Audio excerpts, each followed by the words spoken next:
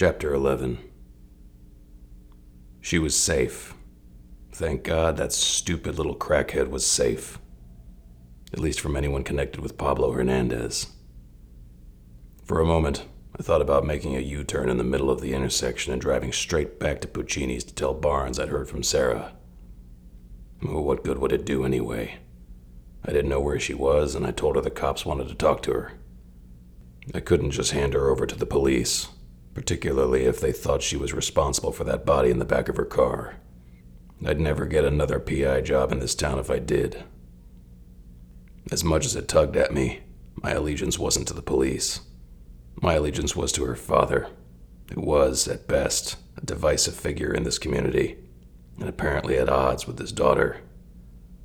Then again, I wasn't paid to believe in his story, which was coming up more than a little false.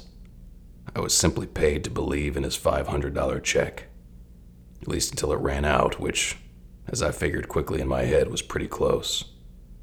I needed to remember to ask Mary Margaret to start the billing timer on this account on Monday. But why, then, did she not want to get in touch with her dad? What was going on there?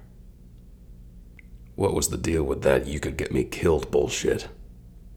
Obviously, she wasn't afraid of anyone associated with Pablo Hernandez, who really could get her killed. She also didn't sound like she was truly afraid of her father. She sounded like a teenager afraid of being grounded after denting the family car. OMG, my parents are gonna kill me. Chase wouldn't do that, would he? He knew her struggle with addiction and still made sure she had a roof over her head, and until it caught fire, a vehicle to drive. Even though he'd initially lied about it, he'd seen her working at the Cat's Meow when he came, at Tony Repetto's request, to get Ed Nash. That couldn't have been easy. But then she wasn't an angel, and he was a bit of a bastard. Even worse, it looked like they both knew the truth about each other. I needed to call Chase. He would give me answers. Or would he? It didn't matter. There was no answer from his cell phone, no answer on the drill site's office phone, and no answer at his hotel room where he'd been staying since the fire. I left the same message on 3 phones. I've heard from Sarah. She doesn't sound like she's in any danger, but she does sound like she's not happy you're looking for her. You're also at the end of your $500 retainer. Let me know how you want to proceed. Hell, give it up, Fitz. It's Saturday night. You know Sarah is alive. Go home. You've got dinner at Katie's tomorrow to look forward to.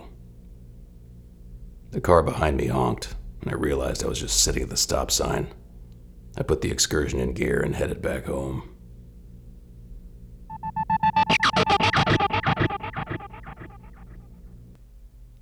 What do I get a 16-year-old girl for her birthday?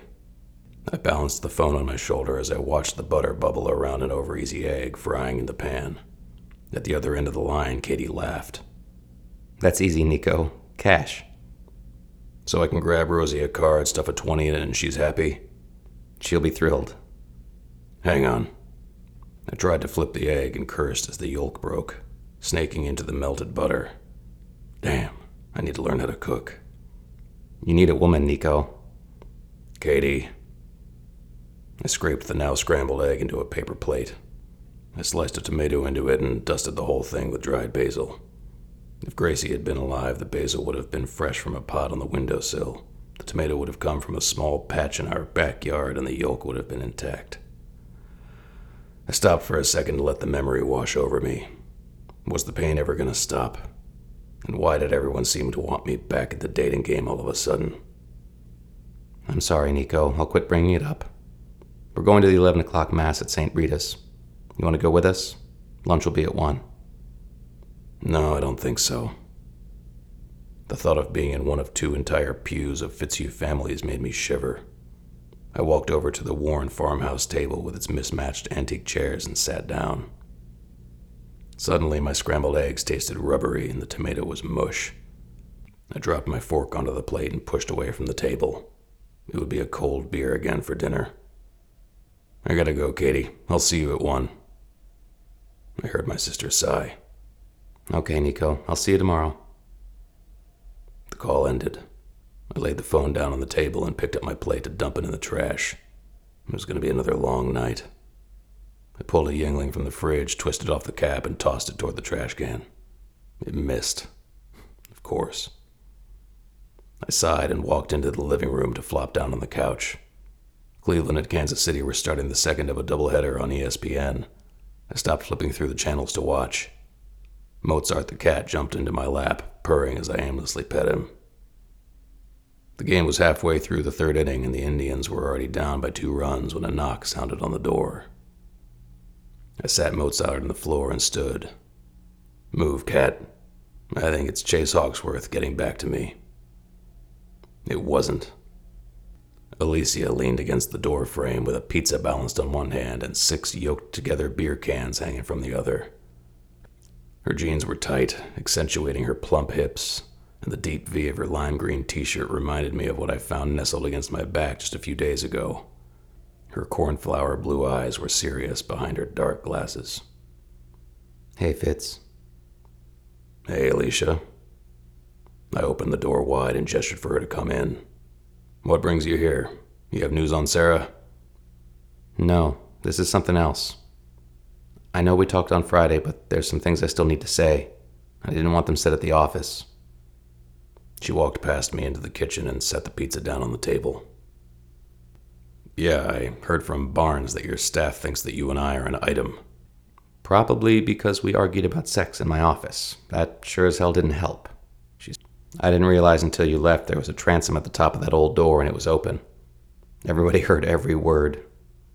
She grimaced, pulled a beer out from its plastic ring, popped the top, and handed it to me. "Great."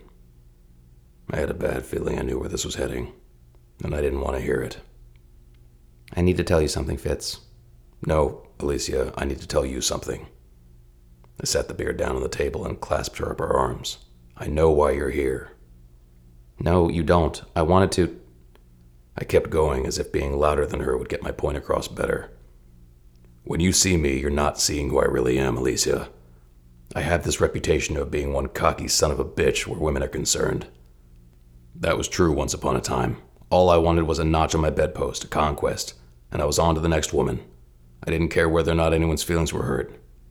Now I'm stuck with that reputation, and this town won't ever forget that or let it go. I'm just not that man anymore." "Fitz, shut up. Just shut up." Alicia pulled away and looked at me, exasperated. "Do you ever let anyone else talk? Christ." "I'm sorry." I picked up the beer, took a swig, and we both sat down. "What did you want to tell me?" "I wanted to tell you that I haven't been real honest with you either." I raised my eyebrows. Alicia Litterman never made any bones about it. She was after me and had been for a long time. Had that been a game, too? My dealings with her began when she first came to Fawcettville as an assistant prosecutor. It had been on a case where a defense lawyer had hired me to help his client beat a murder rap. One of the suspects in that murder had been a hot-headed young FPD cop named Reno Elliott. Turns out, Alicia had been dating Reno. His alibi for not being at the scene of the victim's murder was that he had been beating up the then assistant prosecutor at the time. From that point on, Alicia became one of my stronger allies, even after she got elected to the big job. We'd worked together closely ever since, despite the flirting back and forth. Now, unfortunately, I knew what it took to cross that line. It wasn't much, and it looked like I'd really complicated my life. "What do you mean?" "I know this is hard for you to believe, you being God's gift to women and all, but you aren't the only man in my life. And I'm not the kind of woman who has to sit back and wait for somebody.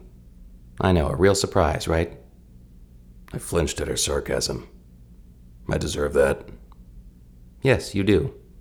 Truth is, I've been seeing someone for some time. What happened between us Wednesday night made me realize it wasn't right." "What wasn't right? Between you and me, or you and this other guy? Who is it?" For a moment, I felt a little chagrined at having opened up like that, assuming her intention was to throw herself at me. Maybe I'm still thinking with something other than my brain.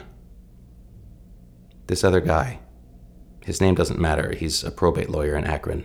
We've been seeing each other for 3, maybe 4 weeks. So how did you meet him?"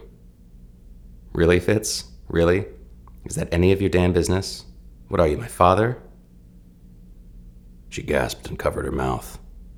I thought Alicia was in her mid-30s, which meant there was about 20 years between us. I could have been her father. I'm sorry. That's okay. Tell me about him. She sighed and continued her story. I met him online, a dating site for legal professionals. We went out, maybe 6 or 7 times, and you know how it's not easy being in this business. Hours can be long, a lot of stress. It's difficult to make space for someone in your life. You know all that. But this guy seemed to really try, so I gave him a chance. Is he a nice guy? He checks all the right date night boxes. He pays for everything. He picks me up in his Porsche Roadster, owns a condo downtown. He's polite. Unlike a certain PI I know, this guy wasn't handsy. She looked up at me and smirked. I smiled crookedly and let her continue. So the last time I saw him was the weekend before the Hernandez case, right before you, Mary Margaret, and I took Sarah to that hotel for safekeeping. We had a nice night out, drinks and dinner, theater, all that good stuff. And afterward, we headed back to his condo. And in the morning, I looked at him and realized there was nothing there. So the sex was that bad? I shot her a devilish look. No, you idiot, the sex wasn't bad. And I wouldn't tell you if it was. I just felt at that moment that probate boy wasn't for me. She stopped long enough to open a beer for herself and take a sip. So I left. All the way home, I'm really taking a hard look at myself, trying to decide if I was throwing away what would have been a nice life with a decent guy, because all I seem to be attracted to is bad boys. You know, like you. I don't know if that's a compliment or not. She shot me half a smile and kept talking. So, we get all wrapped up in the Hernandez case and all that happened afterward. You're clear on those details, I'm sure. Actually, I only remember about half, but I seem to remember you filled me in. Yeah, that's why I'm in the mess I'm in. On my way home from your place Thursday morning, I called Probate Boy and broke up with him. You didn't? I did. She opened the pizza box and pulled out a thick triangle of pie covered in glistening pepperoni. She shoved the box across the table. Take a piece before it gets cold. You shouldn't have dumped that guy. Well, I did, but here's why I'm here now. Probate Boy wants me back. I don't want to go back, or at least I don't think I do. So, why does all this involve me? I need to get you out of my system. You're kidding. No, Fitz, I'm not. You said it yourself. We've been flirting back and forth for years before Wednesday night happened. Maybe there's something there between us, maybe there isn't. I just want to make sure of it before I let what could be a perfectly nice man walk permanently out of my life. Alicia, this could be a real conflict of interest for us professionally. Do you ever stop interrupting? I'm not finished. Then, on top of everything, after I dumped this other guy, essentially because I had hopes for you and me, all of a sudden you quit returning my calls.